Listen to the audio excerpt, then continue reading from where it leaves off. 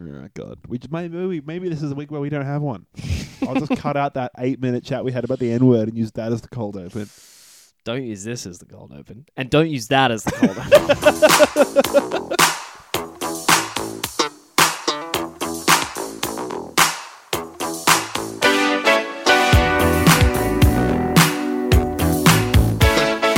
Broadcasting live from Beef Station. Join us as we rocket through the stars at the speed of sound. I'm Oscar. I'm Andrew. Welcome aboard our movie podcast. Of course, every week we provide a spoiler-free review and then launch into a deeper discussion of the film we've picked. We might kick off with a bit of news and current events / entertaining anecdotes before we delve into our deep dive discussion of the film that we're doing this week, which for this week is a Japanese film that came out in 2019 that we just went to see at the cinema called Weathering With You, written and directed by Makoto Shinkai. It's got a very similar style to the kind of anime hand-drawn Japanese animated style that a lot of people might be familiar with. Yeah, we went to see it because we'd heard comparisons to this guy's films and the films of Hayao Miyazaki, who of course did Spirited Away, Howl's Moving Castle, Princess Mononoke, amongst others. Studio Ghibli. Yeah, right. Studio Ghibli films. So they're often seen on the internet as, I don't know, it's kind of in the way sort of Pixar films are, where it's not they're not kids films, but they're not adult films. They're sort of like beautiful films for everyone. Kind of things. Kid friendly films that adults aren't going to get bored by. I've really liked the Miyazaki films that I've seen. In fact, I've really tried to track down more, and it's been fucking impossible. Yeah, it's very difficult to find them. This seemed like as good a substitute as any, and we kind of weren't really sure what else we could watch in the cinema this week, so we went to see this. To a packed house, actually. I was surprised. Yeah, it was like how more busy than the half cinema was. full. Yeah, which is surprising for a weird anime film. But Yeah. there was also like, I was surprised at the number of sessions. It was like at least 2 sessions a day, which is crazy because you would expect that it would be like 4 sessions overall. And that'd be it, yeah. Yeah. So yeah, that is what we're up to later in the episode this week. Mm-hmm. But before we get into our review, we might launch into a bit of news, a bit of other stuff. Boy, have you got anything before we launch too far into it? Before we get into the news, yes, Yeah. I'm hitting the random button on Wikipedia, and it's come up with the Phoenix Trotting Park. Okay, so is this This has been hit after hit, I gotta say. Is this in Phoenix? Yes, it is Okay. it was, drama. It was a Ooh. horse racing track built in 1964 in Goodyear, Arizona. Do you build a horse racing track? I suppose you do. I suppose you build the fences. A horse racing track, much like the universe always was. I think you define a horse racing track. It opened in 65 and was run for about 2.5 seasons. The large, futuristically designed structure gave an optimistic look for the 1960s. It was just a big billboard that says climate change is false. Fuck yeah. That's not a horse racing track. That's a desert with a fucking grandstand in the middle of You're it. just describing Arizona, mate. But No, I would say that's reasonably futuristic. originally planned to be built for a cost of $3 million, the facility ended up costing around $10 million. Hey. One of the proprietors and visionaries behind the park was James Dunnigan, the renowned New York horse racing financier. Yeah. Among the crowd of renowned New York horse racing financiers. Don't have to tell me who James Dunnigan is. Various incentives. I'm not done. Right. Again. Nice. No, I reckon I actually am done. Yeah. It's though closed in 1966, the 194-acre property had been continuously owned by either individuals or corporations and businesses, and with the exception of As opposed to discontinuously owned for one moment. Dude shredded the title in and it was no man's land for a few years. Soldiers came out and played soccer in the middle of the trotting field and they went back to shooting each other. Yeah, they were Germans for whatever. Yeah. The main building of the park was used in the 1998 Charlie/Martin Sheen movie No Code of Conduct. Part of the feature involved a large explosion occurring at the track. In December 2015, the property was put on the market for $16.5 million. Fuck. And the structure was demolished in 2017. What? So there you go. It's gone now. Who bought it? Who bought a fucking grandstand in the middle of a fucking desert only to demolish it? Does not say. R.I.P. Yeah. Jesus. There you go. The Phoenix Trotting Park. That was quite good. Yeah. Wow. I actually, you know what? For a grandstand, a pavilion. Yep. Rather impressed by the That's all right. architecture there. Yeah. It's quite good. I would Looks say a bit it's like a one of the more futuristic trotting parks I've laid eyes on. In Phoenix, yes. All right, let's do the news. Let's hope that much like the Phoenix, it too will rise from the ashes from whence it came. Very good. we'll be able to broadcast the 100th Beef Session episode from Phoenix Trotting Park. That's in like that's in like less than a year, bro. I don't know if we're going to be able to swing that one. We're going to have to crowdfund $8 million, bro. Probably going to have to steal $8 million, to be honest. Crowdfund our bank heist. Yeah, fuck yeah. BSB 832297, account number. Crowdfunding a bank heist is an interesting idea. Could I give out my actual bank details on the air? I think it's dumb to do that. But, like, what can they do but give me money? I think on principle, the only thing people can do is give you money. But I think it's pieces that can be used for identity fraud. Really? Yeah, because I think if they're like, if you convincingly call up and you're really charismatic and it's just some schmuck bank teller on the phone, and you're like, I've forgotten everything about give me the money. I know the numbers. Yeah. No, that's not true. That can't be true. Probably not. Maybe it would have worked like 10 years ago. But what's your BSB, bro? I am not saying. Oh, my BSB. Oh, it's 112908. I'm with St. George. Cool. Yeah. 50 episodes from now, I'm going to ask your account number. Why the fuck do I know that? Do you know your BSB off by heart? No. Fuck me. I need to rethink a fair few things. That's just that's shocked me. I reckon if I had to guess, I'd say it's 832. No, I think it's 862903. Let's have a look and see if I'm right. All right, interesting. 862903. Now, if you had to give a digit you were least certain about, it's the 6. It's the 6. Yeah. Okay, because you did hesitate. You stumbled. Well, because I thought originally it was 832903, but I thought if I had a repeated digit like that, it is an observed phenomenon in psychology that your first guess was most likely to be right. It's 6? It was 62903. Great. I was wrong about the 8. Oh, shit. It's 062903. Oh, you idiot. Yeah. A 0 is like 2 8s stacked on top of each other. That must have confused me. I'll tell you what, though. I think that's It's actually not. An 8 is 2 0s stacked on top of each other. Can't we leave our BSBs in? Are we morons? Is this fine? A BSB is fine. That's just what bank you deal with. I think that bank doesn't exist anymore.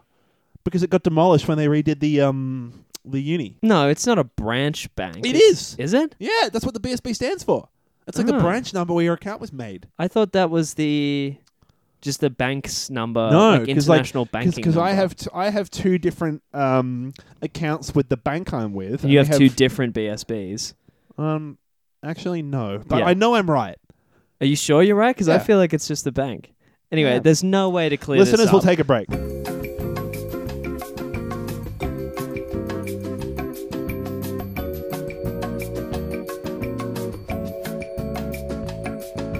BSB code is a 6-digit number used to identify the individual branch of an Australian financial institution. There you go.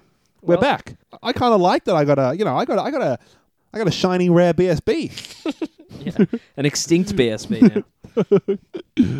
All right, news. Fuck. That's all. Yeah, that was it. Yeah. The news is that they demolished that bank. No, I mean like. Listeners, if the bit that we just recorded has been left in, I do not regret wasting your time for a second. Then the rest of the episode is clearly floundering. Because that is the cream that has floated to the top of the crop. We did an anime. We guessed each other's BSBs. Talked about fucking horse racing. Yep. Jesus. Good shit. Yep. All right. Which, for the record, I'm against. Ready? Building horse racing parks. In Phoenix, Arizona. Let's stop this podcast and go build a fucking horse racing park. Are you ready for that? No. I've just clearly articulated my position on that. Wait, is it in Arizona? No? Oh, then that's fine. Are you ready? The Yes. orchestra's been waiting. Oh, shit. Yeah, I forgot I have to do 50% of this work. It's really not It's 25% of work at If that. most. You're being very generous, thank you. I want the composition Yeah, credit. you can have a lot of the You credit. better not Lennon McCartney this, you motherfucker. I wrote this. Yeah. You're just a studio musician. You'll end up being Harrison. Yeah. Ready? Yeah. Jing chicka jing chicka jing jing jing jing jing jing jing jing jing jing jing. Beef Bulletin. Big news this week. The teaser trailer and first little details have been dropped for the brand new Breaking Bad movie. I saw this. It's going to be coming out really soon, actually, on Netflix. The Breaking Bad movie that's going to be called El Camino is coming out on October the 11th. I see what you've on done there is Netflix. you've mistakenly given us the release date for a Black Keys album that was released around the Shit. mid-2010s, I think. What if that's it? And you just log into Netflix and they just play you like... I'm a lonely boy. Oh, fuck! That's how that song goes, isn't it? I don't know what if that. Oh, No, that's it. Yeah. Yeah, that was close. That was Stop close playing the enough. music through the audio recorder and get on with it. It's gonna be all about Jesse Pinkman and what happened to him after the events of Breaking Bad. It sounds like the teaser trailer. I didn't realize the guy that's being interrogated in like the police station is Skinny Pete from the show. I'm a little worried about it because Skinny Pete was really well acted in the series, and I was really unconvinced by his performance in the trailer. It just felt really off. So I'm a little worried about it. It's like a 45-second teaser trailer. I'm sure it'll be. It's all still written and directed by Vince Gilligan, I think. So like, which is a huge sign. Yeah. Yeah. Right. A huge sign for sure. I'm really excited for this. We apparently don't know whether we're going to get any of the other cast of Breaking Bad back, so we're not really sure about Bryan Cranston or Bob Odenkirk or any of those. But Aaron Paul was so good. And crazy that actually, have you ever heard this? Maybe it's like a common fact for people that are into Breaking Bad. But Aaron Paul was supposed to be a minor character in the Jesse Pinkman role that died off after like episode 2. Very early on, they realized that the chemistry between these two characters was so good that they couldn't get rid of them. Changed the course of season 1. That's sick. To keep it as they're like the two main characters. I didn't actually know about that. Yeah, or maybe I didn't. I forgot. So it was only supposed to be like a bit part. Yeah, and he lucked into. Oh, not lucked in. He's such a good actor. Yeah. Credit to him. Yeah. Fate had it happen. So Tim Roth, longtime Quentin Tarantino collaborator, was famous apparently star of the Once Upon a Time in Hollywood. Yeah, right. So he was apparently in Once Upon a Time in Hollywood, and this whole bit was cut. Apparently, that there existed like a 3-hour cut of that movie. The editors, I was reading about this today. The editor's initial cut was 4 hours and 30 minutes. And I mean, I'm sure lots of movies are really long before they cut it down. But like, that's long even for an editor being like, "Here you go, Quentin. And I hope you've got half a day." Yeah, jeez. And I think this is a good time for me to get back into it. I think I listened back to the episode we did last week when I was editing it and realized that it sounded like we were fawning over it a lot.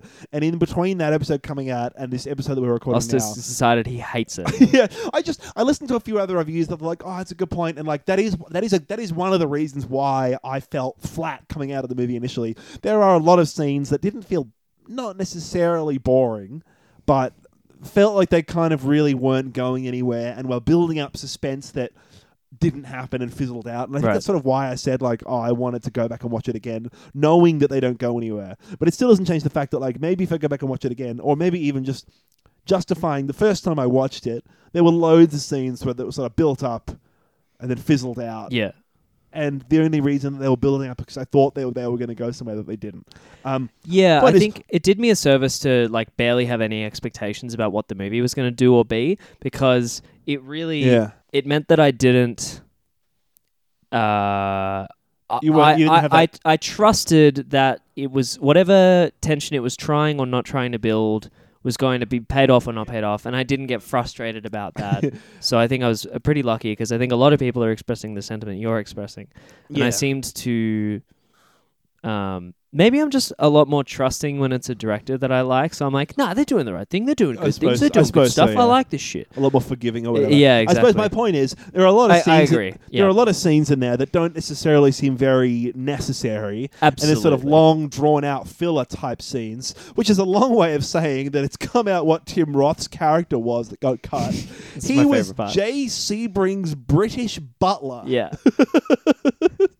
So Jay Sebring, a character who is like the friend of Sharon Tate that's in the movie for all of 45 seconds, had a whole extra scene interacting with his help. Yeah. Did you see that? So you know the Chevrolet Impala that Brad Pitt's character drives, not an Impala, sorry, but the one that he picks up the Chevy, chicken with the feet. And it's not a yes. Yeah, whichever vintage car he drives. Sure. That's Michael Madsen's actual car in real life. And it's the same car as in Reservoir Dogs that has the cop in the boot. Literally the same car. So he's been his car for ages? It has vastly more screen time than Michael Madsen does in this film. And apparently the only reason Michael Madsen's in this film is because he complained to Quentin Tarantino that he's never been in a Tarantino film where his character hasn't died. So this is the first film that Michael Madsen is in of Tarantino's where his character doesn't die. Who does he play again? He's the guy that cuts off the guy's ear in Reservoir Dogs. Who does he play in Once Upon a Time I actually Hollywood? I don't remember. It's basically it's basically a cameo. No, I remember recognizing him, but fuck you. He's the guy who cuts off the ear. And if you're not super familiar with Tarantino, but you've seen some of his shit, yeah, he was also the right. But the within guy the context that we were talking about him, you got nothing. I don't remember. No, I don't remember who he was in the film, but I remember reading that fact. It's an entertaining fact, irrespective of his character. Next headline I've got here is from Screen Rant. No, so the next headline I've got here is Screen Rant. Can I have a job with you? Is related to the Spider-Man news that we sort of had last week about Spider-Man and Marvel not really being affiliated anymore. And I suppose that everyone sort of thought that was, on the surface, that sounds like it's like, no more Spider-Man movies ever. Yeah. We're going to burn Spider-Man to the ground and shoot his uncle again. Yeah. Sony can keep making movies. Yeah, right. And so the news out this week is that there was some sort of big D23 festival or movie expo recently. I don't actually know what it is, but I've seen heaps of news that's been tagged D23, and Tom Holland had appeared at that, and as part of the publicity for that, I think he was talking about the future of the MCU and Spider-Man, and he says he's going to continue playing Spider-Man. So I suppose Sony's going to keep making Spider-Man movies, and they're going to make it with him in it. So I would love to then know what kind of bearing it's going to have. I'd love to see what kind of bearing that then has on the final product of the next movie that comes out. As to whether it's going to... Because I think those first Spider-Man movies that came out with Tom Holland in them were really good.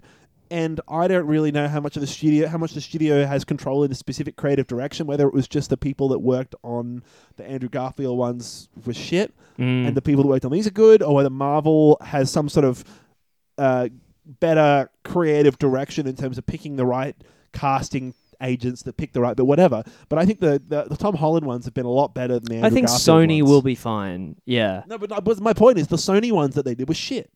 So I don't know. Right. The Andrew Garfield ones were Sony ones, and they were terrible. And I don't know whether that was just because the lot of people on those were terrible, or whether it's like Sony hasn't been able to make good Spider-Man movies, or whatever. Yeah. So I suppose they did the original Tobey Maguire ones. Well, I'll be honest. I don't care. Yeah, right. No, I don't know. I just think it's interesting because if it's the same people working on it now, it's literally just like whose studio logo is on the front. And I would love to then see it's the same actor working for two different studios. I'd love to then see how much of an impact that has. I assume like individual studios will have partnerships with certain directors and preferences for producers and VFX studios and stuff. Right. So, yeah, okay. I don't know. But I think it was the storyline and the acting that really differentiated the Andrew Garfield ones, right? Which is not necessarily studio dependent. I don't really know that much. Okay. I mean, I'd love to. It was the whole vibe of the whole movie was different. Yeah. And so like I would love to see the new Tom Holland movie tomorrow and see what the difference is. Yeah, okay. It'll be interesting for people who see it. Yeah. And good on you all. Did you see the interview that Jeff Goldblum gave on this topic? Yeah. I couldn't tell whether he was taking the piss or not. He was like, it looks like he was like faking sarcastically being really, really interested in it. Just 45 seconds of him being like, what? Wow. No. It's the first I've heard of it. He's such a gentleman. The great man. I don't know if we talked about this last week, but the trailer for the new Star Wars Boba Fett TV series dropped during the week. Oh yeah. It's like super high production value as well, man. So it's called The Mandalorian, and it's not actually about Boba Fett. It's about some bounty hunter. But I guess Boba Fett and Jango Fett were both races of these people.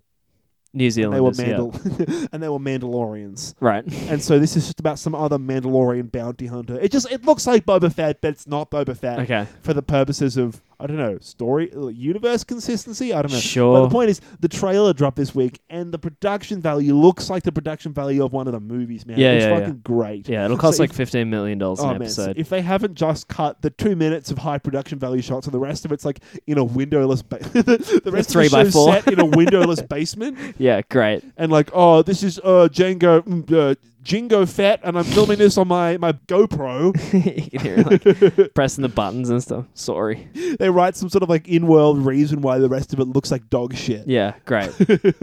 So I have to stay in this windowless basement.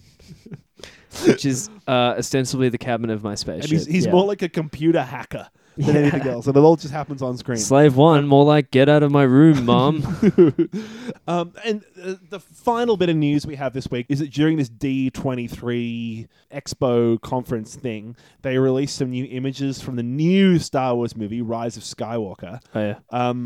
In which we see Rey's lightsaber, or at least a lightsaber that she's holding in the trailer, and it's a red lightsaber, and it's a That's double. the bad color, dude. It's a double-ended red lightsaber, but not like Darth Maul. It's like two lightsabers have been gaffer taped together, facing the same way. Yeah, so you can cut the same thing twice. Yeah. Yeah. Oh man. Absolutely defeating the purpose of the first lightsaber.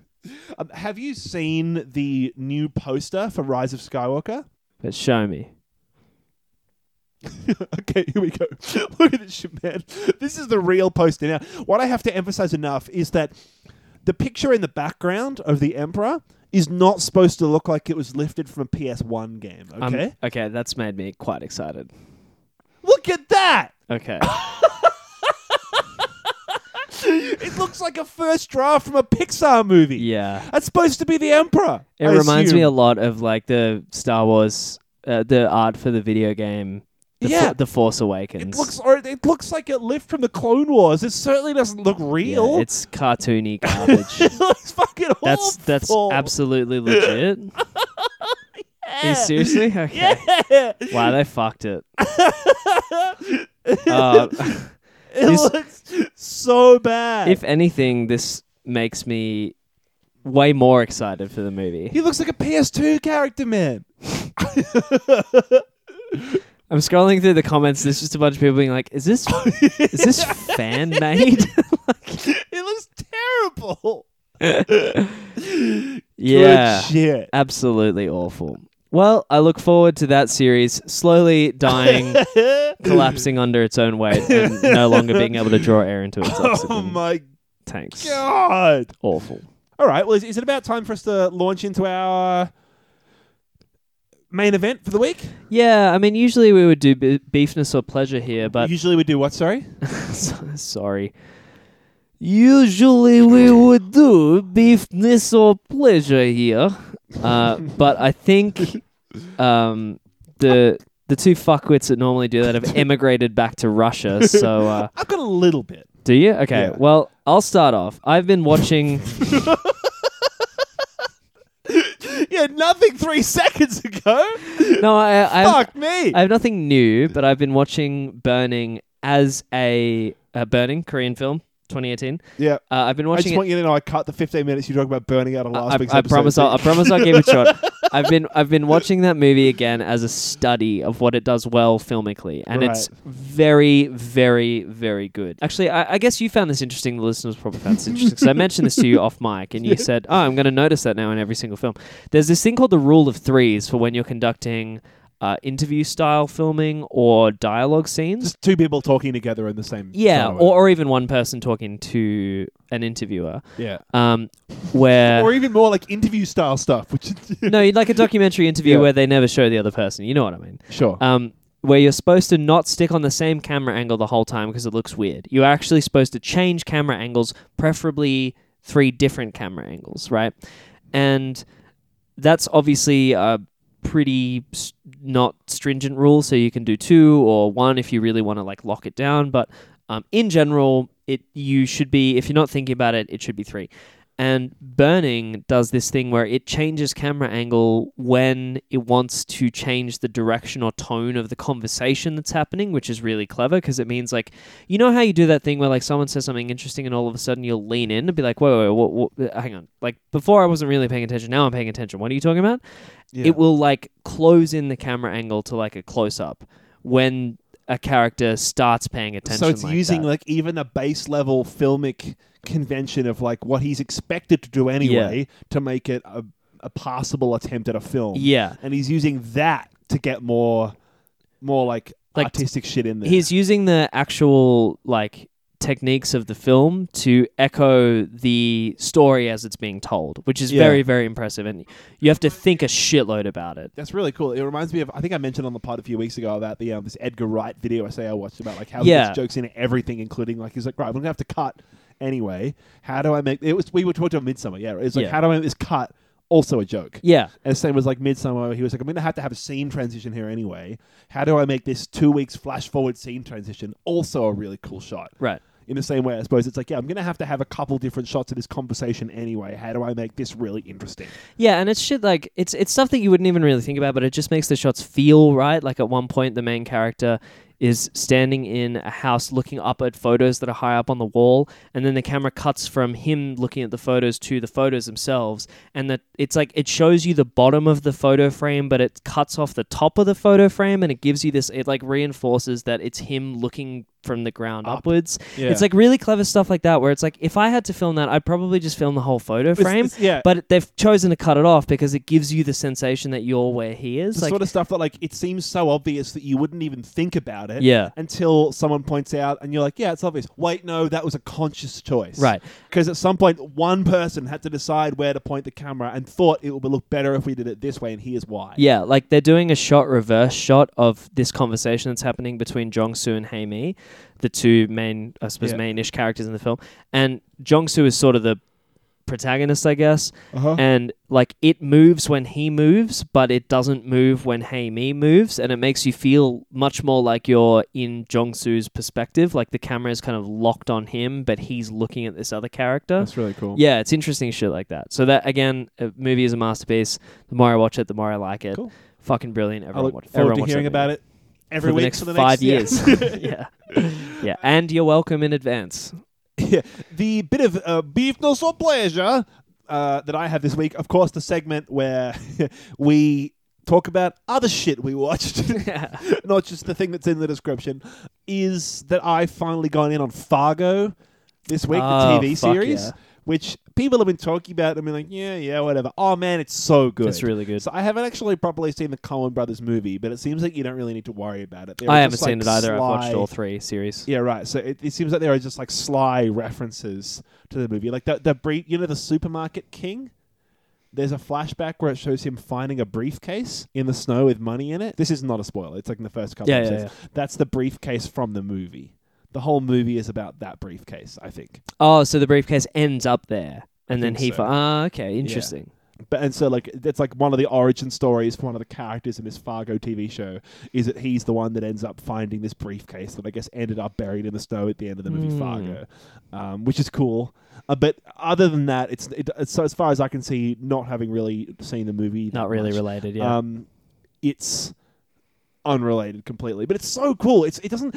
I feel like just saying it's a crime drama doesn't really do it justice, because really, so Martin Freeman is the main character in the first series, and my understanding is that series 2 and series 3 kind of stand alone. Totally almost. Separate. You can watch each one in any order, and it doesn't impact. That's my understanding as well, that they're sort of standalone. Martin Freeman plays the main character in the first season, and it's set up like way up north in Minnesota, where they all have these funny fucking accents. What you think of as a Canadian accent is often a Minnesota super accent. Hardcore Canadian accent is what it sounds like. Oakley dokley. I was pushing through the snow. Martin Freeman does it really well. Basically, it's about this normal, regular ass, boring insurance salesman dude that accidentally falls into this like hardcore ass crime on the lam shit.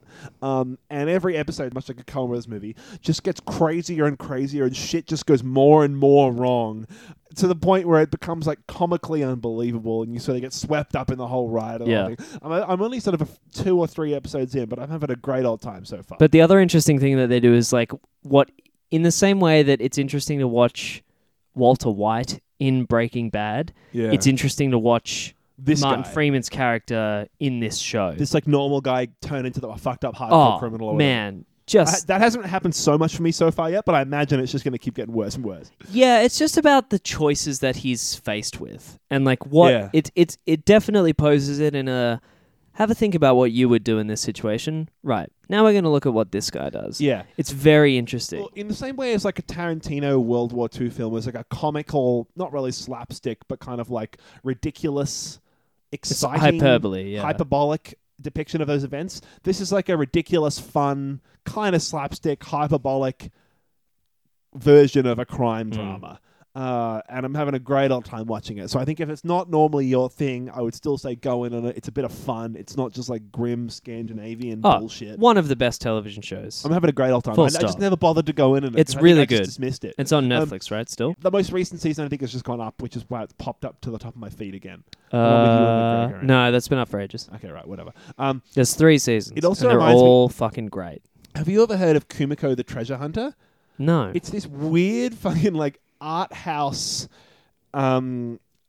drama written and directed by this American dude that came out in 2014. I went to see it with a friend of the show, Mary. I was like, this looks weird, and it was so weird. It's a fictional drama movie about this Japanese chick, Kumiko. The movie is called Kumiko the Treasure Hunter. So the character Kumiko watches the movie Fargo, and of course Fargo at the start says this is inspired by true events, this is a true story, and it's obviously not. Yeah. But she thinks it is. And so at the end of the movie, when it shows you this big box of money getting buried in the snow, the movie is about her going to Fargo to go and get the box of money that's buried in the snow. So fucking weird. But she's like got no money, so it's like her hitchhiking way up to Minnesota, and she doesn't speak English, so there's all this crazy shit that happens, and like it's like a more artsy drama, more realistic version of a Coen Brothers movie. Jesus. It's really weird. So like weird shit goes wrong, and there's misunderstandings, and like it's like a cross between a Coen Brothers movie and like a Lost in Translation kind of thing. It must be amazing if it got distributed. I saw it at Palace, and I think Palace was the just picked it up. Yeah. It's like a film like that. It's got to have something going for it. Because if you like, imagine pitching that movie. It's like, oh man, have you seen Fargo? No. Okay, we're done. Yeah, we're done here. Yeah, exactly. It's very heavily reliant on you having seen that film. Yeah, exactly. But it's so much fun, and I definitely remember working. Except out you haven't seen it. What? You haven't seen? No, Fargo, I haven't. But right. no, it sets it up. You don't need to have. Yeah. That would be ludicrous if you hadn't seen that. Yeah. But no, it sets up like the chick watching the thing at the end of the right. Yeah.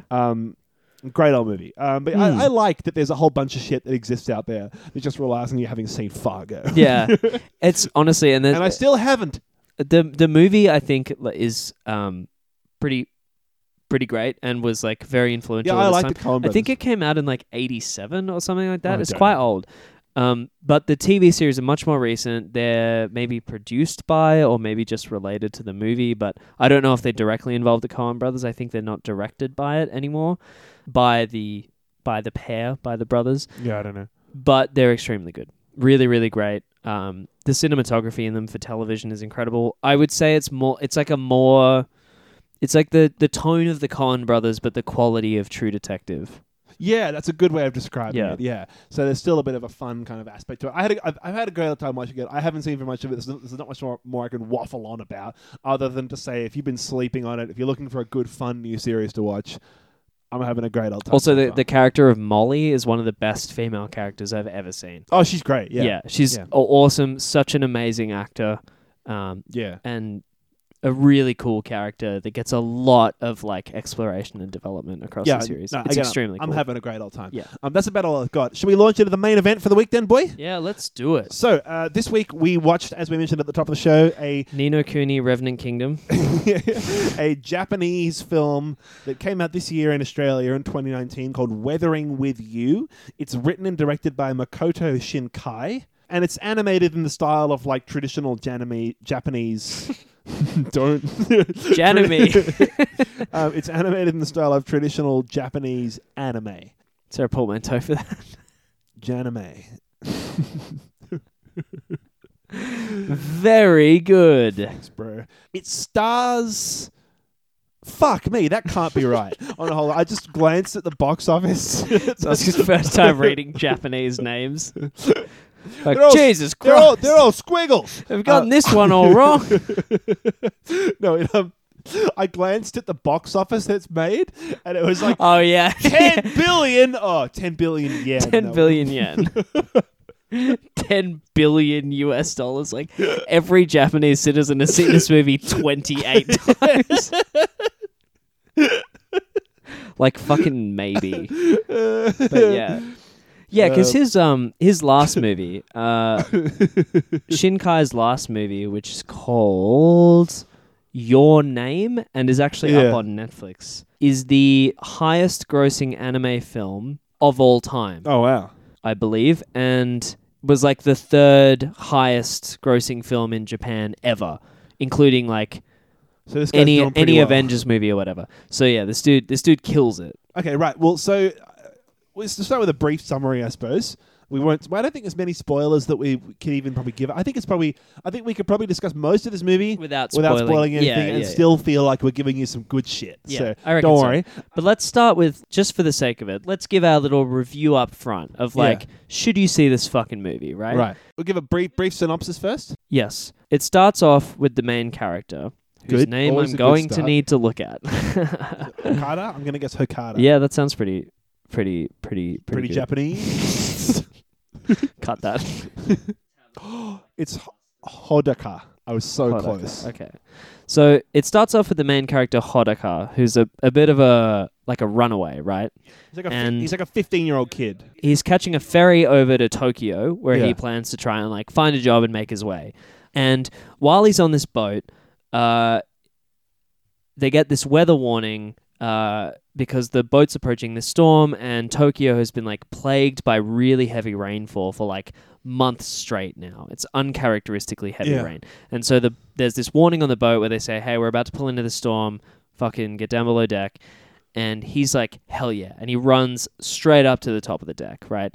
And he's watching the sky, and there's like this strange dome of water all of a sudden that the boat is under. And he's looking up at this thing, just wondrous. And then all of a sudden the dome of water sort of like smashes down, and it's a bit like a big wave hits the boat. And so he gets almost washed off the deck. And at the last second, he gets his hand grabbed by this other dude, Keisuke, who saves his life. And they get to know each other, and then the ferry arrives, and they go their separate ways. Yeah. And Keisuke says, hey, kid, if you ever need any help, here's my business card, call me. And Hodaka thinks, I'm not going to do that. Yeah. Hodaka then proceeds to try and say, he's just like 15-year-old kid. He's trying to get a job and sort of make his way in Tokyo, make his way in the big city. He quite quickly finds that it's very difficult for a 15-year-old kid with no ID, really, to get a job anywhere. And so he ends up calling up this guy. He calls up Keisuke, who I think is called Mr. K or K or whatever. There's some shortened version of the name. Suga-san. That's it, Suga. Who turns out runs this like conspiracy theorist journalism, like paranormal activity blog magazine website thing, and offers this kid a job doing odd jobs and sort of cleaning up around the office, and then like going off and interviewing people. And he basically just says like, go out and find crazy shit. Interview people about weird shit. Yeah, right. And so like it's ghosts and stuff. Yeah, so it's basically like there's a montage of like the public like reading this like little blog thing. Like, oh my god, they're trying to find ghosts. These guys are crazy, kind of shit. And so the kid gets close, and a lot of the movie is like him buddying up with the kid, the people around the office here. Yep. The quick version is crazy weather in Tokyo. These people have heard that there are sunshine girls, who are these magical girls who have some sort of link to the weather, and they can pray for sunshine. And so they are, and everyone thinks it's as crazy as it is. And this guy, this Mr. Suga kind of guy, doesn't really believe in any of this shit. He's just trying to make money. So he's like, oh, go find this fucking sunshine girl bullshit. Yeah. So they go and like talk to a psychic, and she tells them all about it. And so the movie's kind of about that. They sort of, with mixed success, find people who think they can or can like pray for sunshine.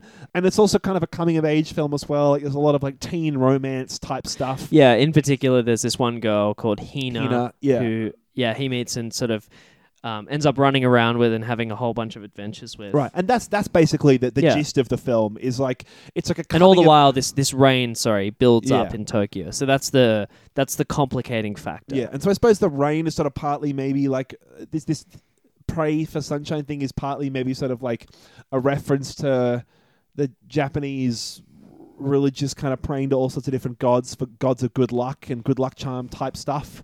I know that when I was there ages ago, and they had lots of like, this is a little charm that you can put in your luggage for good luck in travel, and this is for good luck in studies, and so there's like a lot of Japanese superstition and religious type stuff that this religious all the themes iconography. of these things, exactly, kind of reminds me of. There's a lot of backstory that it gives about like dragon spirits and sun spirits and rain spirits. Yeah, there's this like figure it looks like a little ghost thing. Yeah, that is clearly strongly associated with this idea of this sunshine girl. Yeah, right.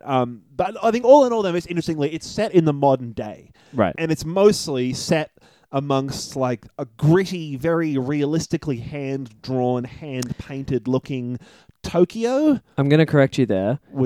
This probably computer animated, but it looks. This artist is explicitly known for his unbelievable, unparalleled use of digital animation techniques. Right, so none of this movie is hand-drawn. Okay, it looks like that same kind of anime style, though. So if that's not hand-drawn, then sure, but like whatever. It's that same kind of animation that you know from anime type stuff. If you're a fucking nerd. Yeah, if you're a shitty weeb like me. If we talk about the animation for a second. Well, I was just going to ask, so what would you say makes this movie unique? Which I think is a good question to ask for most of the movies that we do. Yeah. So what separates this movie out? Well, right? I think, for a start, obviously, it's a Japanese animated film that I haven't seen very many of outside. I haven't seen any of those outside of the limited number of Miyazaki films that I've seen. Right. But immediately, if you think like, it's animated like a Japanese anime type thing, you think of very simplistic backgrounds. The characters might be moving, because I think a lot of the stuff that I've seen is animated like that is like TV shows, where often it's on a lower budget, and so you get like a static, simple background with characters that move. But a lot of the animation in this is very detailed, like super detailed. Yeah. I was lucky enough to be able to be in Tokyo a couple of years ago for about a week. All right. And this film, even though it's like, it's not realistically animated at all, like it's very stylistically animated, but the way it's drawn is still so detailed and so realistic in the details it captures of all the gritty griminess of the city and all the sort of faded writing and posters and signs and billboards and people everywhere. It just, all the tiny little details are so impressive in this film. Yeah, so this artist is particularly, and this director is known for his use of like extremely detailed backgrounds, basically. So if you think about the way that an animated film is made, right? It's just amazing. They start with a blank page. Yeah, it's a series of moving pictures, right? And so each picture needs to be different from the last picture. But you can save money if you copy the last picture over to the next picture when you're animating. Copy the background, right? And just change the character. Copy whatever's not going to move, yeah? Keep the things the same that are staying the same, which means that movement in an anime is the most expensive part of it, yeah?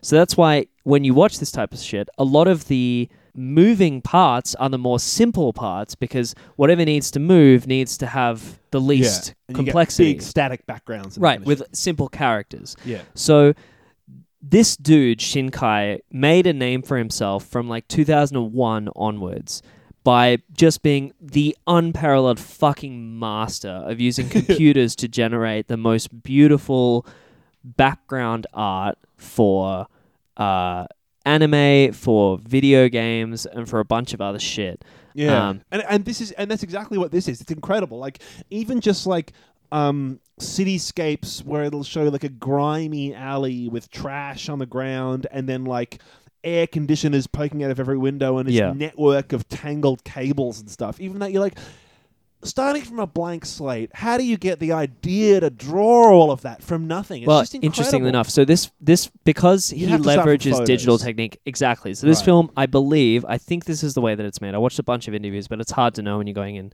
from like with no expertise.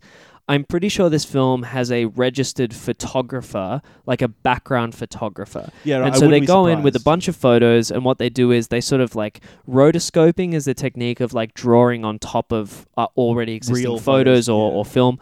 And I'm pretty sure that like either they use photos as direct inspiration or they rotoscope and add a bunch of shit. But I think it's more the former. I think they use it as inspiration. I wouldn't be surprised either way, because so much of this shit, like, it'll be like the animated the scene and there's a poster on the wall and there's so much detail in the poster and it'll have grime and moisture and like reflections and shit off of the poster and off of the water on the concrete on the ground. And that's another part of this movie, right? Oh, it's crazy. So I think two things in this movie really, really impressed me about it. Is the background art is the most detailed I've ever seen. And I know that Shinkai has defined himself by through that. Well, so he says... I'd never heard of him, and it was the first film of his I'd ever seen. I watched really a pretty good interview where this person distilled the two great names in like this type of media at the moment, Miyazaki and Shinkai. Sure. So Hayao Miyazaki is the Studio Ghibli dude. And they said Miyazaki has always been an expert of making characters move in a way that reflects their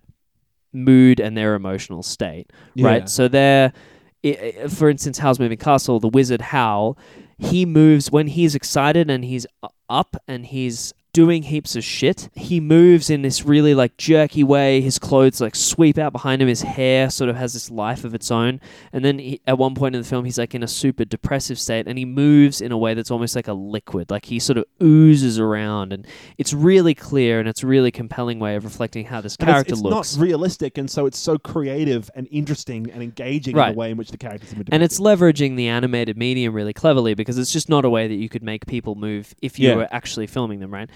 But Shinkai, the director of Weathering with You, uses the way that his characters interact with the surrounding world instead of that type of movement. So his films have historically had really like kind of static, not static necessarily, but very rigid, unmoving characters, but the character's emotional state has been reflected in the background art. That's something I really noticed. So like in the opening sections of the film where this kid is basically homeless and he's looking for a place to live and he's looking for a job.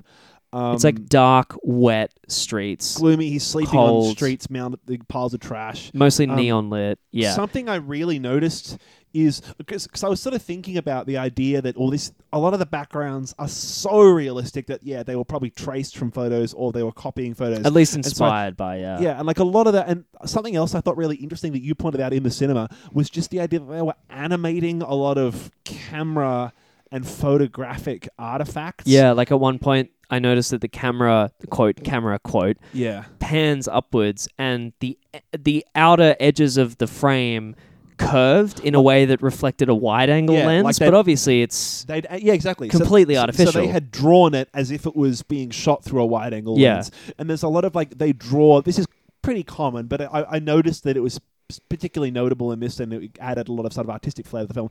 The idea that they drew in depth of field, the idea that like something will be in focus and the shit behind it is out of focus, which is obviously how it works when you're shooting something with a real camera and not how it necessarily needs to work when stuff's animated. In fact, you generally would have to animate it, then break out the depth of field so that you blur the background, right? Yeah, I suppose so. Yeah. Well, so I guess that's how it was. And then just another thing, like there's a lot of rain in this movie, and there's a lot of times where I swear I noticed that it looked like they'd animated rain hitting the camera lens. They did, yeah, absolutely. And like water dripping down the lens of the camera. On the lens, that obviously doesn't exist. Yeah. And so then it got me thinking, like, well, why is it that this movie literally looks like... A lot of the time, it seems like it could have just been filmed. So I thought, like, why is it animated? And then I started to notice it's like a lot of this film has a big emphasis on the gritty, grimy, huge vastness of the city, and there's a lot of detail put into all the technology that's animated in there. Like a car will have heaps of detail. There's a little clicky pen one of the character uses. Felt like a split second. And it's the most detailed drawn 4 pen you've ever seen, and he's drawn all the mechanisms on this little biro that a character is like 3 seconds. So there's a lot of detail and emphasis put on like technology and modern society and like the gritty city. And then I noticed that in contrast of that, there was almost like a lush, gorgeous nature to the way that they drew the natural world and like plants and gardens and animals in the film. Because they portrayed the city as being quite vegetated, right? There were heaps of pot plants all around. Yeah, exactly. Often like parks and trees and stuff. But they sort of stuck out like a sore thumb in a way as like, it's like a little bit of nature struggling to thrive in this big, dirty city, and the city itself is maybe unnatural, which is sort of hinted at later in the film when it sort of shows nature having sort of reclaimed sections of the city. That's just what I was about to say. This idea of like a natural reclamation of the city itself. Right. But then even like, so there's like a sort of spiritual place that the characters go to. That's one of the only places in the whole city that has natural garden type elements to it, and it's on the top of like an abandoned, like a dilapidated skyscraper building kind of thing. So just the idea that all the natural areas have been sort of relegated outwards, and even the bits that are readily accessible, like the central parks, it's always raining, and there are characters that are sick, so they can't go outside when it's raining. So just the idea that like the city and sort of modern society has separated the characters from nature was represented by the artistic styles that they were drawn in. Right. Because you notice, for example, the cat is really cartoonishly drawn in comparison to all the other... In comparison to the city that it sits in, it sort of sticks out a bit. It does. And a lot of the sort of shots of the macro shots of all the little flowers and things dancing in with the rain are really cartoony and sort of gorgeous in relation to the dirty, grimy, more realistic-looking city. Right. And even the characters themselves, like the humans, look a lot more cartoony in comparison to the city. So I just thought it was an interesting way of sort of representing and creating that distinction, and using animation in a way that you couldn't do it if it was just filmed. You wouldn't get that obvious distinction short of like, I don't know, really cranking the saturation on the green colors or whatever. Yeah, you know what I mean though? Yes, and I think it's a combination of a bunch of things. I think it's a bunch of stylistic choices. I think it's the culmination of his sort of career pathway of defining himself through this gorgeous background art and simple character animation. So he's refined that character animation where it doesn't look shit anymore, because some of his early stuff looked really bad. But instead, it's just quite distinct. There's a distinct difference between the characters that inhabit these worlds and the worlds themselves. And he's leveraged that to affect the story in this one. Exactly. And also to show a distinction between like the natural aspects of this world and the anthropogenic aspects of this world. Yeah, exactly. I think it was so well done. So if that's just like him being like, oh, I can't draw people normal, and so I'm gonna write a story where they stick out, then it definitely was really good, I thought. And so it's the first sort of Japanese style of animation that I've seen like this, where the whole film feels cinematic in a way that Pixar films often do, but in a way that often a lot of the Japanese Hayao Miyazaki stuff I've seen feels a bit like I'm watching a cartoon. Maybe that's because they didn't have the advantage of the digital techniques that this guy does. Yeah. But so a big part of that is the lighting. So he uses digital lighting and composite techniques, which means like if you look at a Miyazaki film, a lot of Miyazaki films are clear pieces of plastic with paint put on them, which is called one of those pieces of plastic is called a cell. Yeah. And so you overlay, you probably know this, but some people listening might not. Sure. So because you've been to Japan. So you overlay cells upon cells upon cells, right? And so it's like cell animation or whatever.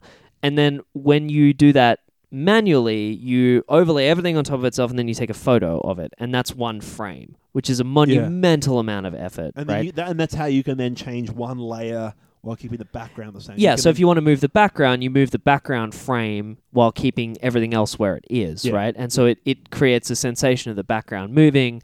You get it. Yeah. In a digital animation program, you do the same thing, but you do it all digitally, obviously. But then what you can do is you can generate your frame, and then you can tell the computer program, right, okay, I've drawn a fluorescent light there. So what I want you to do is I want you to recognize that all of these are surfaces of different textures and depths and whatever. Yeah. And then I want you to realistically light this animated frame.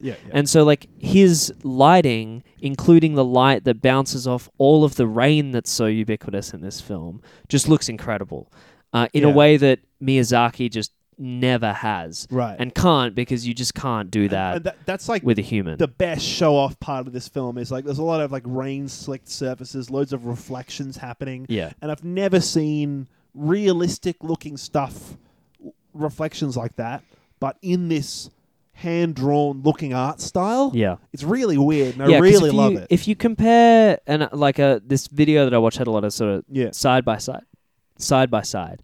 And if you compare them, then the Miyazaki backgrounds, which are all like hand painted, maybe with actual paint. I'm sure side by side you can see there's a complete difference. Well, they look very stylistically different, but the Miyazaki backgrounds tend to be like huge, like when I say artwork, I mean like painted artwork. Yeah. Looking beautiful backgrounds, and I love the art style behind that. But these are like Shinkai's films are like computer desktop backgrounds, like every frame a painting, like because of course the peak of all art belongs on a desktop background. But you know what I mean. It means that each frame of his films looks like it's had enough attention paid to it to be used as a piece of art. I feel like the distinction you're making there is not like it's art so good I'd have it on my computer. It's more like I feel like the Hayao Miyazaki stuff is like, it's a good background that I don't really notice. Whereas like with this the Shinkai film, you're like, fucking look at that background. It's a background. I could stare at that independently of anything else. The Miyazaki films look like an artist created them with his hands, but the Shinkai movies look like something that created it with his dick. Sweet riff. Thanks, bro. It looks like something that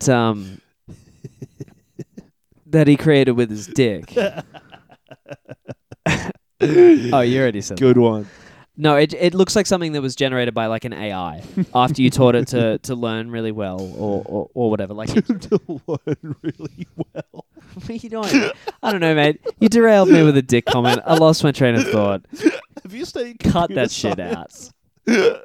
Yeah, no, I know what you mean though. Like, it's so detailed and so intricate to the point where it's like, why did they spend that much time on that background? It's only in the film for 3 seconds. And it's because it totally immerses you in this world. Yeah. That's why. It doesn't like like Howl's Moving Castle was a book first before it was adapted by Studio Ghibli, right? And it feels like that. It feels like this like fantastical existing fantasy world. Yeah, fantasy world. It doesn't feel real, right? In my opinion. But these, and you get immersed in them, yeah, sure. But these Shinkai films, like, it made me want to like live in Tokyo. It made that city really come to life. In the way that it looked and in the way that all of the characters interacted with it. It was absolutely beautiful, and I just don't think that you could achieve that same level of immersion with the hand-drawn style. Yeah. Well, if we merge more into the writing and the sort of story of the film, what we thought about that, I definitely agree that there's a lot of realism in this film that does the film a lot of favors. So like, it is, of course, set in the modern day, but then they sort of sprinkle in, like, 5% weird magic shit. So like, it's a magical realist film. Yeah, exactly. So it is modern day Tokyo for all intents and purposes, but they're like, there are a couple people with some weird magical spiritual powers. But everyone doesn't really believe in it, and no one really thinks it's true. Yeah. The main premise of the film then is that they sort of find a girl that can pray and make the sun shine and stop the rain. She can do it like just for a little bit in a little spot. And so right. she just kind of goes around like bringing bits of joy to people for a short amount of time. People don't believe it. They're like, oh, I just brought you here because I thought it was good luck. Yeah, it's and cute. She's like, coincidence that it worked. Yeah, exactly, yeah. Under the surface of realism, there's a very sort of syrupy, sweet, I think sort of almost overly sincere commitment to those themes in the film, if you know what I mean. Maybe it's just the tendency for a lot of these Japanese films, at least for us watching them, to come across as sort of overly dramatic and sort of a bit melodramatic. It's so melodramatic. Like there'll be moments where the characters will be pumping their fists and be like, no, we have to go and do the right thing and save the girl. Yeah. For the good of the soul. Cartoonish. Kind of shit. Yeah, exactly. And that was kind of a bit jarring for me. I suppose it was okay to watch, considering the context of the rest of it looked so Japanese. I don't know. How did you find that? It's hard to know how much of that is just cultural difference. Yeah, or just like a translation that's weird or whatever. Well, I think there's a bit of weird translations. So we watched it in Japanese with English subs. So we were getting the full voice-acted performance of the characters. We just obviously couldn't understand that in the native language. But it felt like the performance was very as the director intended or whatever. And the performances were still really melodramatic. Like, you can hear when a character's voice is, like, really going for it or whatever. Yeah. And it's, as I said, it's hard to, like, we've watched fucking Pokemon and, like, Dragon Ball Z and other... a bit of anime, yeah. Like, yeah. It felt like despite the realistic art style, the story and the voice acting was still very much like middle of the road anime. Well, Japanese just have a different relationship to these types of things that we do, and so it's hard to understand, like, who was this pitched at? Like, was this meant to be interpreted by... Because I interpreted that stuff as, like, it's a very kids movie-ish thing, right? Where you think, like, I'm used to that being in children's cartoons, where it's much more forgivable that it's that melodramatic and that it breaks you out of the character that much. I'd be interested to watch some Japanese cinema then to see, like, I think that this is just because it's an animated thing. I don't think it's, like, all Japanese cinema is like that. Right, of course, but is that different? Because that type of like almost like pantomimic acting would just look ridiculous if you did it in a live action film, and it's still a bit ridiculous, but you sort of forgive it when it's in an anime like this. So yeah, I mean, I'm not sure. It's hard to say like what the tone is meant to be versus what we interpret the tone as. It's also hard to understand the tone when you're reading it. You don't actually understand the language as well. Like, go in speaking or understanding Japanese and know it. It's like, oh no, it does sound a bit kitschy, and everyone knows it's a bit kitschy. Right? Yeah. But yeah, it is a bit kitschy. And I would assume there's a fair bit of that. Yeah, and just even the way that they sort of just accept as a given a lot of the sort of magic, power of love type stuff that happens in the film. I think it's just a bit like, come on. And it's hard to tell that because it's sort of half a kid's film or half like weird Japanese shit. Yeah. So the moment-to-moment dialogue was like fine. It was very anime. It oscillated between like being fine and, as you say, being like cartoonish and like a bit ridiculous and over the top. Yeah. It had the normal Japanese shit of like gratuitous shots of women sometimes. It did play with it a bit because one of the characters was like, you're looking at my boobs. Yeah, like called a character on it when it did it, but it still did it. Yeah, exactly. Yeah. I just sort of watched it and it got like an hour in and finally it was a weird shot of boobs. I'm like, oh, come on, Japan. Yeah, like you could have just not done that. Exactly. You could have just not. On that note, like this film is super hetero. It's just the most like straight movie, full stop. Like the relationship is the most vanilla, like teen romance. It's a lot of like shit. I only like her because she's the only woman I've ever spoken to. It's like pretty normative in like the way that it approaches stuff. And I my understanding, I'm speaking from a position of ignorance here, but my understanding is that Japan's not too great with a bunch of that type of stuff. So. I don't think it's a very woke country. Yeah, that's just an artifact of the country that it's from, where it's like one of these characters or either of these characters, like just his character could have been a woman, easy, 100%. I suppose so. Like it doesn't need to be a hetero relationship. There's nothing special about it, which doesn't make it an inherently bad thing. But it's just like, I don't know, do something else. You know, it was such a tired dynamic between the both of them that was the least good part of the movie for me, was their relationship, because I just didn't give a fuck whether or not they ended up together or not. It really didn't have any unique aspect of this relationship. It had unique aspects of the characters, but not the relationship that made me want to root for both of them. I definitely think that with a lot of coming of age stories, like I feel like this almost was, it feels like the director and the writer put a bit of their own personal experience into it. Yeah. I think he said this was like his most personal film. Right, exactly. Well. So I feel like it feels like it's a lot more from the heart. And therefore, like if you have like a hetero director, they're going to want to write a movie with that kind of relationship in it, if only because that's what their experience has been and that's what they want to express. His last movie, Your Name, was about like body swapping between a man and a woman. Right. So I think that actually played with the gender dynamic a little bit more than this one did. And one of his films before that was about like a relationship between an older woman and a younger man, where they meet in a public park to work together on days off. And like it's a really kind of interesting, unique twist on just like two, like a man and a woman being together. So I feel like he's already kind of like extended out the bounds of his like normative relationships a little bit, and I suppose this just felt like very like young adult fiction-y. I feel like it's more the fault of the relationship itself between the characters being underwritten and being a bit bland, Yeah. rather than it being like, I wish they were two gay guys or whatever. Like, Sure, I guess, I've thrown it out there as a thought, like, I suppose so, yeah. because the relationship was so, like, bleh. I think that if it wasn't a hetero relationship and they didn't change anything else about it, I think that was the least important part of the reason why the relationship was unappealing. Yeah, you're probably right. Yeah. I think it was just a boring relationship. Yeah, right. And I was And sitting there being like, do something. Yeah, and I agree. I think that like that kind of argument reminds me of a lot of the stuff when we were talking. Make it a woman, James Bond. Yeah, exactly. Yeah. Exactly that. Yeah, where yeah, it was yeah. like, no, the problem isn't James Bond. The problem is that there aren't more of other movies. Right. Make more of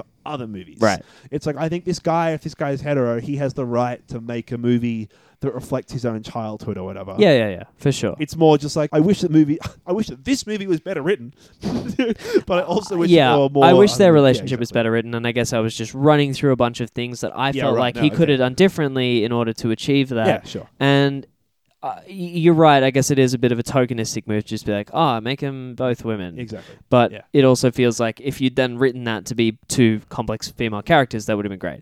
Yeah, exactly. Two complex characters at all would have been great. Something I did Yeah. notice in terms of like gender kind of politics and their representation in the film was just the idea of when they find this Sunshine Girl, the idea that her only function in the film is literally to bring happiness and sunshine. And she only really interacts with she's like the love interest, and she only really interacts with Hodaka. And so she sort of just exists to bring happiness to him and exists to bring happiness to the world. And I thought, like, in terms of representation of women, that was a little bit on the nose, especially since she doesn't really seem to have any of her own interests. Like, Yeah. I don't know. Maybe Yeah. it's hard for me to sort of project onto that, obviously, because I suppose people can want to make people happy if they want. But just the idea that, like, that seemed to be the character serving its complete and full purpose was just, you make people happy, and that's all that you exist to do. Yeah. It kind of felt a little bit like, oh. Yeah, I don't know how much the film really stopped to ask her if that was what she wanted to be doing. There's a bit of a dynamic there that's complicated in terms of age, which is very significant, much more significant in Japan than it is here, like the elder being respected. The idea that like she's the eldest one and so she has to take care of Hodaka and her younger brother as well. Yeah. Which is sort of the closest that we get to an internal motivation about that, but still really doesn't approach the Sunshine Girl stuff at all, really. Because they're all these sort of these three kids that are all kind of runaways. Yeah. They all kind of, their only motivation is, parents suck. Bleh. Yeah. So I don't know. I thought, considering the art style and the rest of the movie, the music as well is really brilliant. Yeah. It reminded me a lot of if you've, I know you have, but if listeners have played the latest Legend of Zelda, Breath of the Wild, Yeah. they made this big move away from... most of the games leading up to this series, they've had like games on the Wii and the Wii U. Big orchestral stuff. Big full console games that have been fully orchestrated. And then what they did on this last one, which is the most advanced game, is that they went back to basically an upright piano for all of the soundtrack. Yeah. So it's very, very, very, very minimal and cut back. And a lot of this soundtrack feels a lot like that. Yeah, right. So there'll be the characters walking around doing whatever the fuck they're doing, and it's just a piano accompanying, which is beautiful. It's very cool. Or sometimes, maybe I'm just imagining this, but I swear there are a few scenes where it started a lot more complexly orchestrated, and then it drops away, and as the scene kind of fades off to the sort of emotional climax, and sort of the scene is kind of fading out, it's gone. The music's dropped down to just being the solo piano again. Yeah. And so like the way in which the music kind of crescendos and is orchestrated and then becomes less and less complex as the scene goes on is reflected in the way the scene and the music kind of match up together. Yeah. And there's one of my favorite bits of the movie. There were 2 or 3 big montage sequences where it really kicked into like an 80s, 70s or 80s style like rock and roll number sung in Japanese. Dumb, yeah. And so like I said before, it's like one of them sounded like a Tom Petty-ish kind of Bruce Springsteen-ish pastiche in Japanese rock song as like the montage for like the conspiracy theorist journalism montage. Yeah. As they were like cycling around town and interviewing priests and shit. It was playing that. Or he's like cleaning his apartment. Yeah. And there was another one where they're going around with the Sunshine Girl and doing all the Sunshine Girl shit. another montage song. And those two rock songs, I'll see if I can find them. Whack him at the end. Yeah. They were good shit. Yeah. Great old time. I felt like this film immersed me in the rain so much that when I went back to my car after we watched it, my brain wouldn't stop thinking that it had been raining. Like, I stepped out onto the ground when I parked at home. I stepped out onto the dirt and it was dry, and I was like, "That's not right. It's been raining before." Yeah. I think that really like summed up how it felt. Yeah. To watch this movie, and I'm pretty much done with like I have a bit to talk about the end of the movie. Okay. And like the general like me too. spoilery stuff. Okay. But I guess like, have you got a better than worse than? Yeah, I was thinking about it in terms of animated movies that have a surprising amount of depth to them. I watched Howl's Moving Castle recently, and I don't know. In parts, I kind of enjoyed this film more than I enjoyed Howl's Moving Castle. I think the art style of each film has its own strengths and weaknesses. Yeah. Cinematically and it's really hard to put one above the other. Really hard. But I think just for me, on the day I watched it, I enjoyed this more than I enjoyed Howl's Moving Castle, which is the only Miyazaki film I've seen. Right. I still think that the best Pixar films are better than this. Okay. So I think that I would say this Weathering with You is better than Howl's Moving Castle and worse than Toy Story 4. Right. I think the Toy Story 4 had a similar number of scenes where I thought like, fuck, look at that shot. That animation is beautiful, and it had a lot of depth to the characters, and the story was really enjoyable, and it had a lot of strengths in ways that this film didn't. Okay. Like, I think the characters were a lot more complexly and a lot more competently written in Toy Story 4, for example. Yeah. Okay. I have seen a bunch more Studio Ghibli films. All right. Keen to hear why I'm wrong. No. Howl's Moving Castle I've got a real soft spot for. I'm not Yeah. sure. I've watched it a bunch, but a few years ago at least now. Yeah. I think I still prefer Howl's Moving Castle to this. It was but for different reasons. Yeah, it was a slim choice for me. But I think I like the storyline of Howl's Moving Castle more, but I liked the animation of this film more, and I think it looks better. And also, I love rain as like a motif and a theme, and this film does rain so well, so that was really endearing to me. I liked it. I liked Weathering with You a lot more than I liked Spirited Away. I reckon Spirited Away is fucking overrated. I don't remember. I think I saw it once when I was 8. Overrated ass film, and I mean, maybe it's still great, but I think it's overrated. So I liked this a lot more than I liked that. I think, in my opinion, Howl's Moving Castle is better than it. For a different animated film, I don't know. Yeah, no, I won't bother. I think, that'll sit well. I think that'll give people enough of a range to figure it out. Mine? Yeah, but both. Like, I think it's worth seeing. I would say you don't need to go out of your way to see it. And also, this dude's previous film ended up on Netflix, and I think it's fine if you watch it on a decent mobile phone. Yeah. It doesn't need that kind of like the fact that you watch cinema sound. The fact that you watch shit on your phone it's ludicrous. I have a huge phone, though. All right, mate. I have a Galaxy S10 Plus for a fucking reason. Because when I hold that in front of my eyes, it's the same retinal image size as a cinema screen. So that's why. I think you don't need to watch these films in... As much as we've talked about the visuals, I think you actually don't need to watch these films in the cinema. No, you can watch it on TV particularly or laptop or because of the... Yeah, like I watched it on my phone. I think that's fine. Yeah.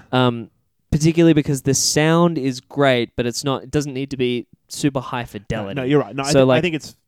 I think you can watch this on any medium and enjoy it. And what I was going to say is his previous film ended up on Netflix, so this one probably will as well. Yeah, no, I think so, yeah. I yeah. have no way of knowing, but yeah, I imagine if it does... Well, it's the same production company. It would do justice to the film to watch it that way. Yeah.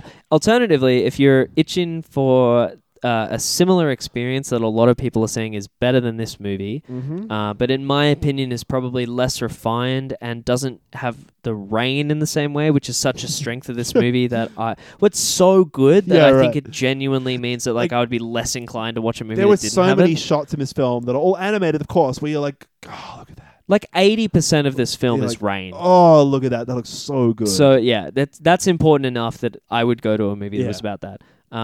Heavy Rain, one of my favorite video games. What was the movie you were recommending there?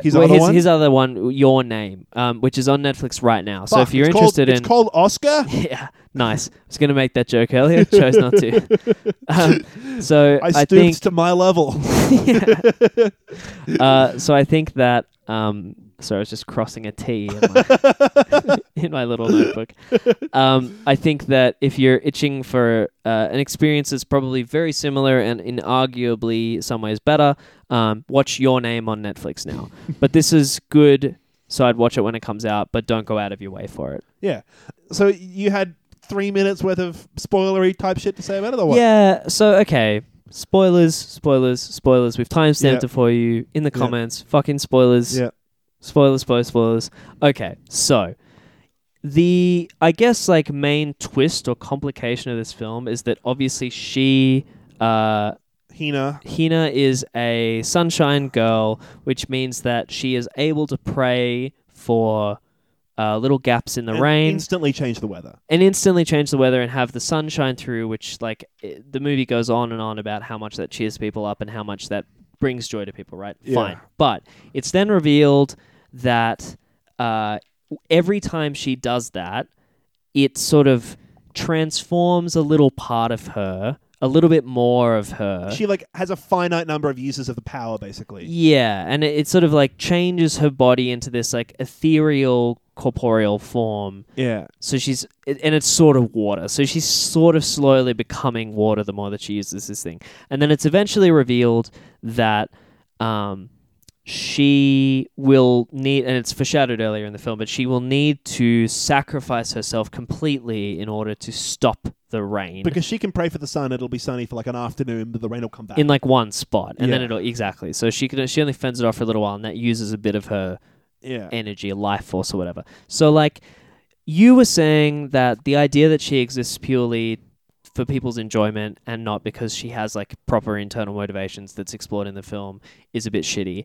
I think the fact that she has to be destroyed in order to fulfill some utilitarian purpose is a bit shitty. And I asked my gender studies friend. That's where I was getting at, but I didn't want to spoil it earlier. Right. Yeah. Okay. So friend of the show, Gina, said that she definitely has experienced this phenomenon before, of sacrificing herself to stop eternal rain. The rain. Yeah. Right. Because I felt in the back of my head, he just left it arms was in liquid for 3 months. Yeah.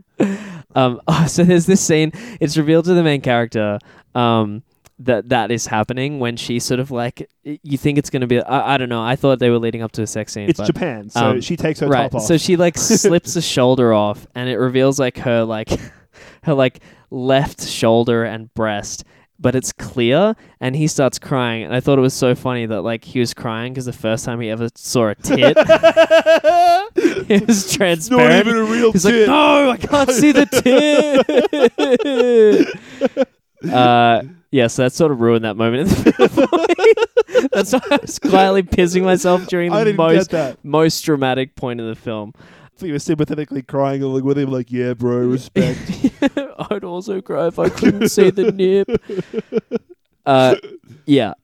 So the fact that she gave a bunch of examples where it's been similar, Atlantis: The Lost Empire, where the female character needs to sort of be blown up in order to fulfill a purpose for the rest of people. And the difference between and where that dynamic gets interesting is that men are generally seen as vastly more expendable, so their sacrifice means a lot less, but it means that the female sacrifice is sort of elevated to this idealistic thing where it's what a tragedy it is that we lost this perfect form and this perfect idea we lost this of what a woman is. Woman. Right, exactly. And it is partially because she's beautiful that she's important. It's right? also kind of feels like it's inspired by that sacrificing a virgin to the gods type and thing. Also motherhood, and also childbirth, and also a bunch of other mimicked in real life cultural phenomena. Yeah. Well, the bit that I didn't really get into before because I didn't want to spoil it, maybe I could have saved the whole thing for this, was just the idea that, exactly. So she's this girl with this magical power that makes everyone happy,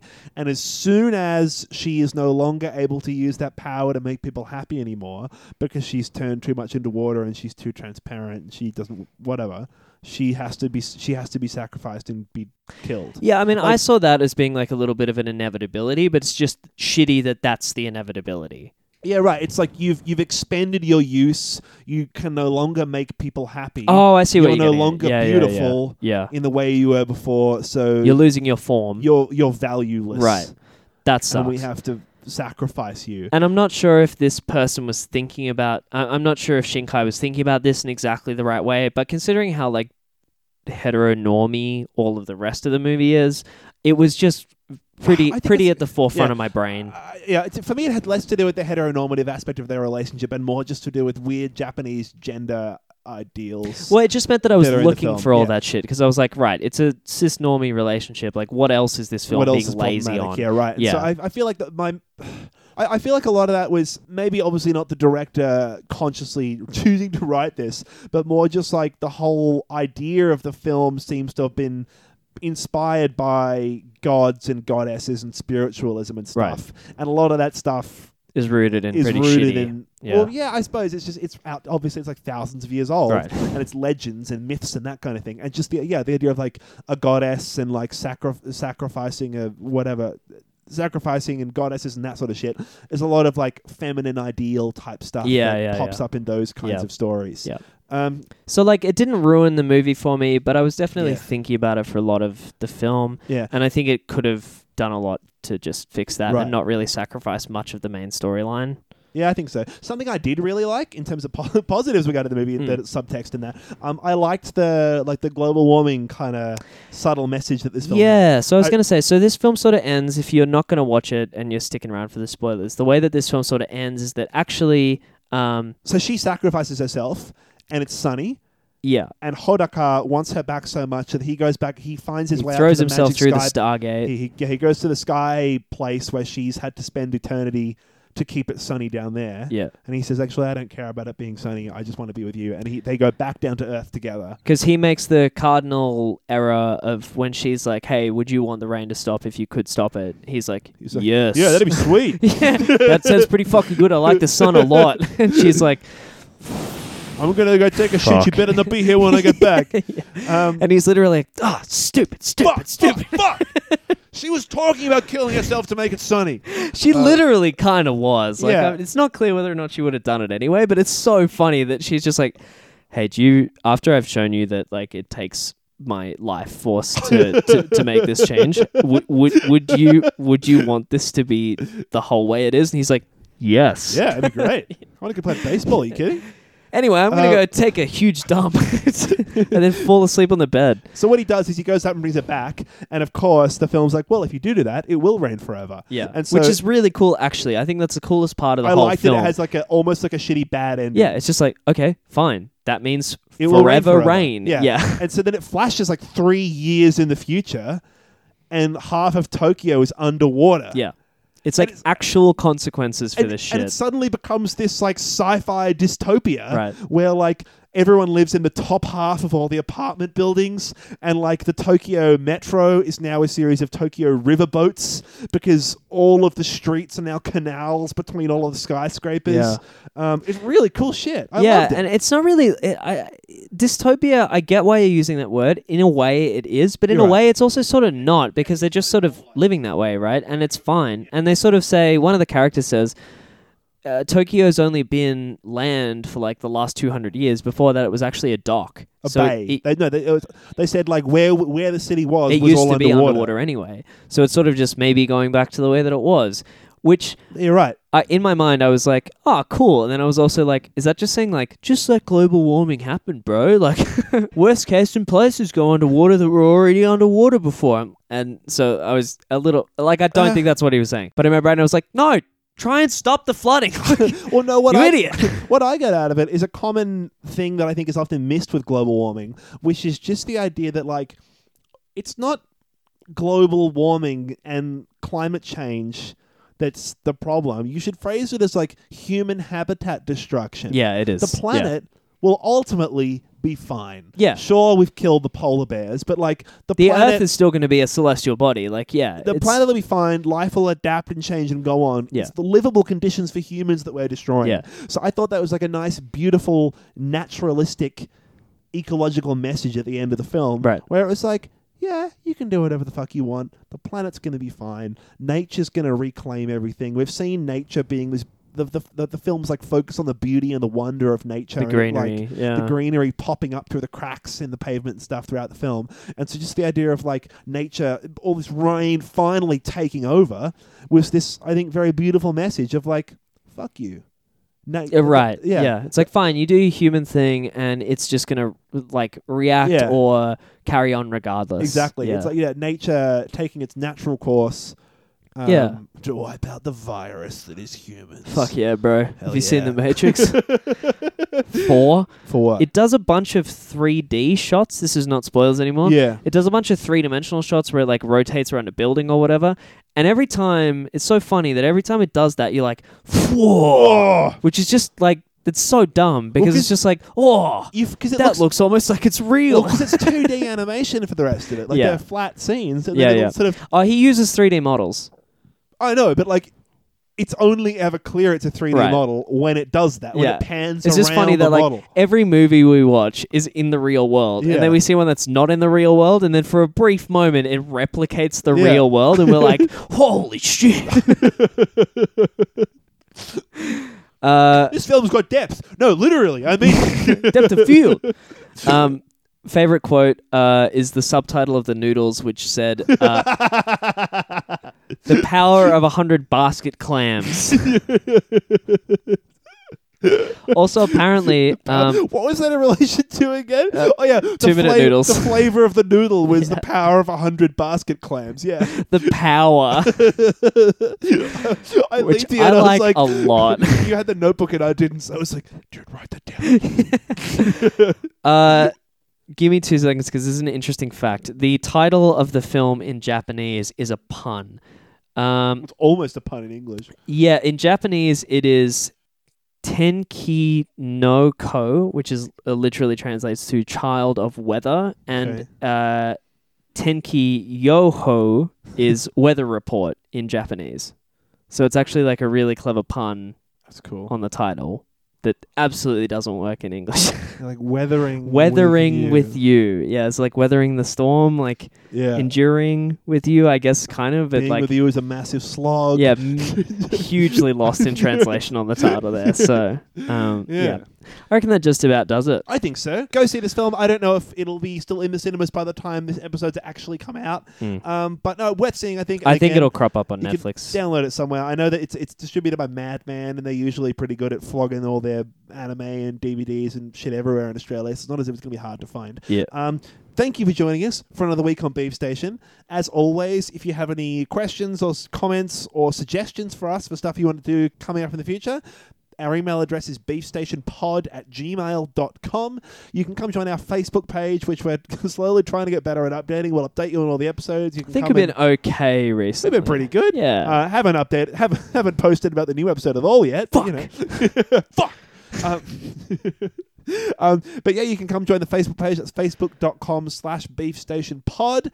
Give that a like and tell your friends. Oh, by the way, sorry. Just on updating the Facebook page, we had some people say like, I haven't been listening because you guys haven't posted in a while. Like, I didn't know that new episodes Do you know what a podcast is? If you don't set it to automatically, like if you're not subscribed to this podcast, A, fuck you, and B, do it. What do you mean? Like, what are you doing? Do you manually download every episode? Just if you like- manually download every episode of podcast you listen to, you're a fucking psychopath. Oh, that's fine, but just you are a psychopath. Or just like if you don't, like, I have it on the app and it'll tell me when anyone comes Yeah, it just up. automatically downloads one. It tells you. If you leave it and you have to like forage into the darkness and figure out if there's a new Or fucking just episode like of Beef organically Station. be like, it's been about 10 days. I Yeah. wonder if the Beef Boys are What still going. the fuck is Are wrong Oscar with and you? Andrew dead?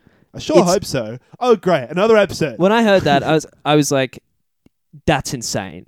That's insane. Was it just because I mentioned So it? Have you heard it again recently? No, people told me. So set your dumbass podcast app. Subscribe to Beef Station. Subscribe. I don't give a shit if you listen to this or not. No, the streaming, but download the streaming counts. This can happen off air. The streaming counts? The streaming counts to download. Okay, you well, know what? do both. Download it and then delete it and stream it. We're in our intro. We no longer have to talk about fucking tell your friends. And subscribe, you idiot. That's our tagline. Subscribe, dill holes. Yeah, that's better. Subscribe, dill holes. I'm Oscar. Andrew. See you later. 風が僕らの前で急に舵を切ったのを感じた午後今ならどんな無茶もせ世界記録もう聞き手と逆で出せるような気がしたんだ本気でしたんだなんとかなるさとは届